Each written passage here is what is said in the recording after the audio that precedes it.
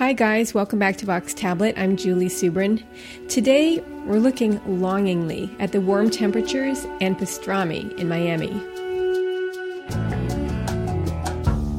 It's that time of year, winter is dragging, and many folks here in the Northeast have flown the coop for the warmer climate of South Florida. Those snowbirds are making a well-worn pilgrimage, but one that's not quite the same as in previous generations. For one thing, deli culture is no longer what it was. In the years after World War II, Jews from cities like Baltimore, Philadelphia, and especially New York flocked to Miami Beach for the winter.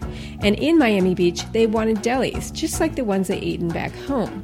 In fact, the post-war years were a golden age for the Jewish deli in Miami Beach.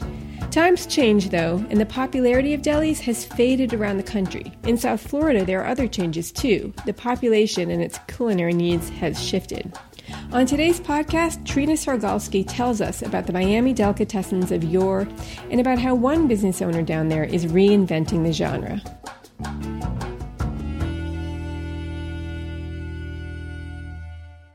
In the mid-20th century, there were lots of great delis in Miami, offering the classic dishes. The pastrami, the corned beef. Lox, the herrings, chopped liver. Rascal House on Collins Avenue in Sunny Isles Beach was one of the country's most iconic delis. Of the waitresses coming out with the big overstuffed plates with overstuffed sandwiches and the matzo ball soup, the tomato soup. That's Aaron Davidson. He grew up visiting Rascal House with his family. In 2008, when he was still in high school, he made a documentary about the deli. He interviewed regulars and servers about their memories, including the maitre d'. Frank Sinatra, Dean Martin, Sammy Davis. After they played at the Hilton, they would come here.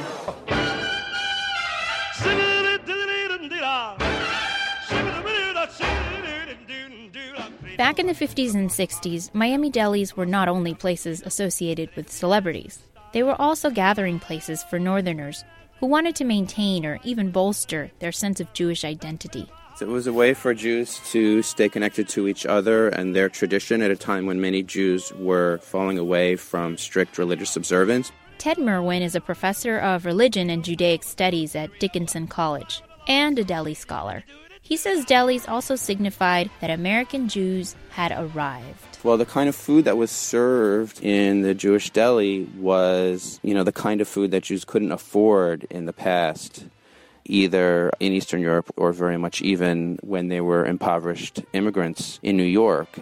Delis telegraphed abundance with their heaping plates and sandwiches bursting with meat. And what could be more American than that?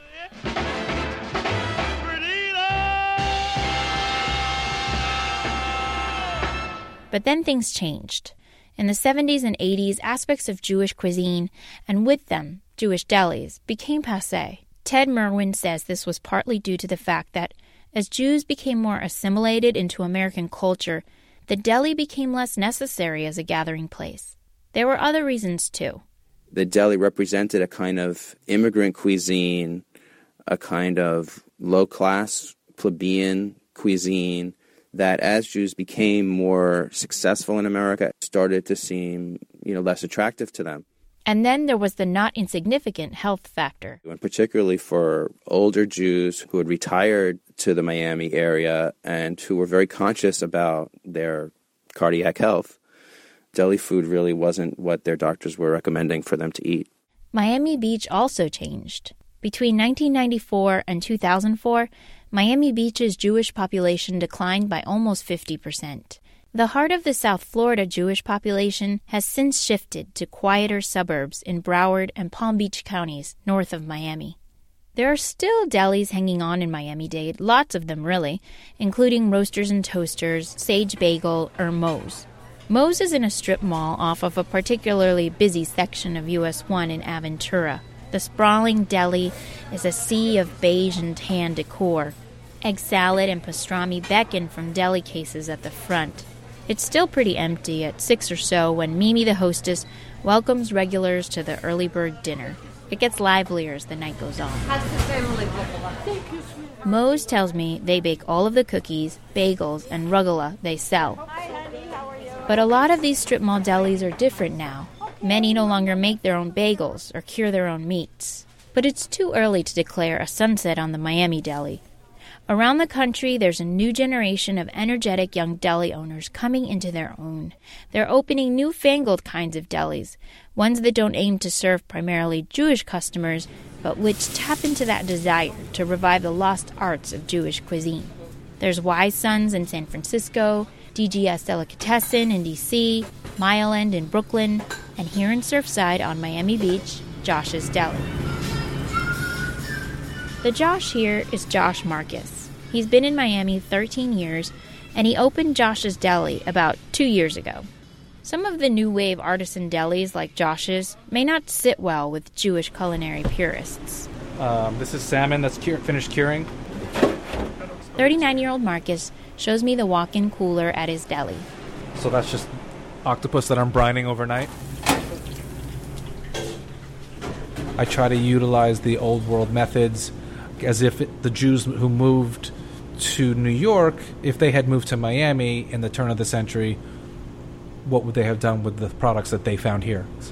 I make kippered grouper, which is a local fish, but with an old world classic Jewish technique.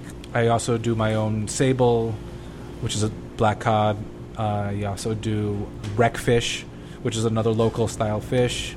You can get a pastrami sandwich made of pastrami cured by Josh himself, but you can also get smoked octopus hash. I try to keep things that people really like the lobster croqueta, but I'll change different things. I'll do duck cassoulet with an egg, or I'll do duck hash. Marcus knows he's not running a classic Jewish deli. He has a statue of a pig on the counter, definitely not kosher. He grew up eating traditional pastrami sandwiches and bagels with his family in New Rochelle, New York. But he doesn't want to get locked into what he refers to as kitsch. He calls the place a fake deli. You don't have to go full-on Jewish in order to tap into that history. And plus, it's really great soul food, so why not? Can hipster establishments like Josh's save the disappearing deli? Ted Merwin, the deli scholar, is not convinced. I don't think that anything can really play the same role as the deli once did, whether it's a kind of restaurant or even a kind of cultural gathering space or a cultural organization. I mean, Jews are able to participate in American society on their own terms in pretty much every way that they want to. There's much less of a need for a kind of self-segregated social space. And Merwin adds that these new kinds of delis are going to have to reach out to a wider clientele to survive. Marcus isn't relying on a strictly Jewish customer base, though. His deli is set up like an old-school diner, where he cooks right in front of a counter where customers sit. Marcus's lively banter, his terrific food, and the ever-changing menu inspire curiosity at first, and then loyalty.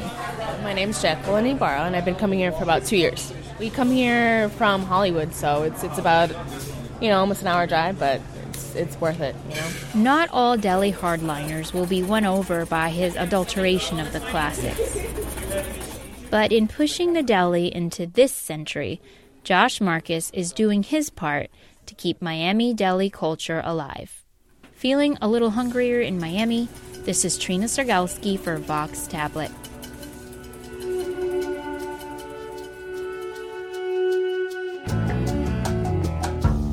Trina Sergalski is an independent producer and food writer who's just relocated to Chicago. What about you, listeners? What's the best deli you've ever been to? Or are you among those who think it's time the deli breathed its last breath? Tell us what you think. Post a comment on today's podcast, which you'll find on our website, tabletmag.com. You've been listening to Vox Tablet. I'm Julie Subrin. Come back next week when our host, Sarah Ivry, will be talking to a historian who's dug up all sorts of fascinating details about the Beilis trial in Russia. Don't miss it.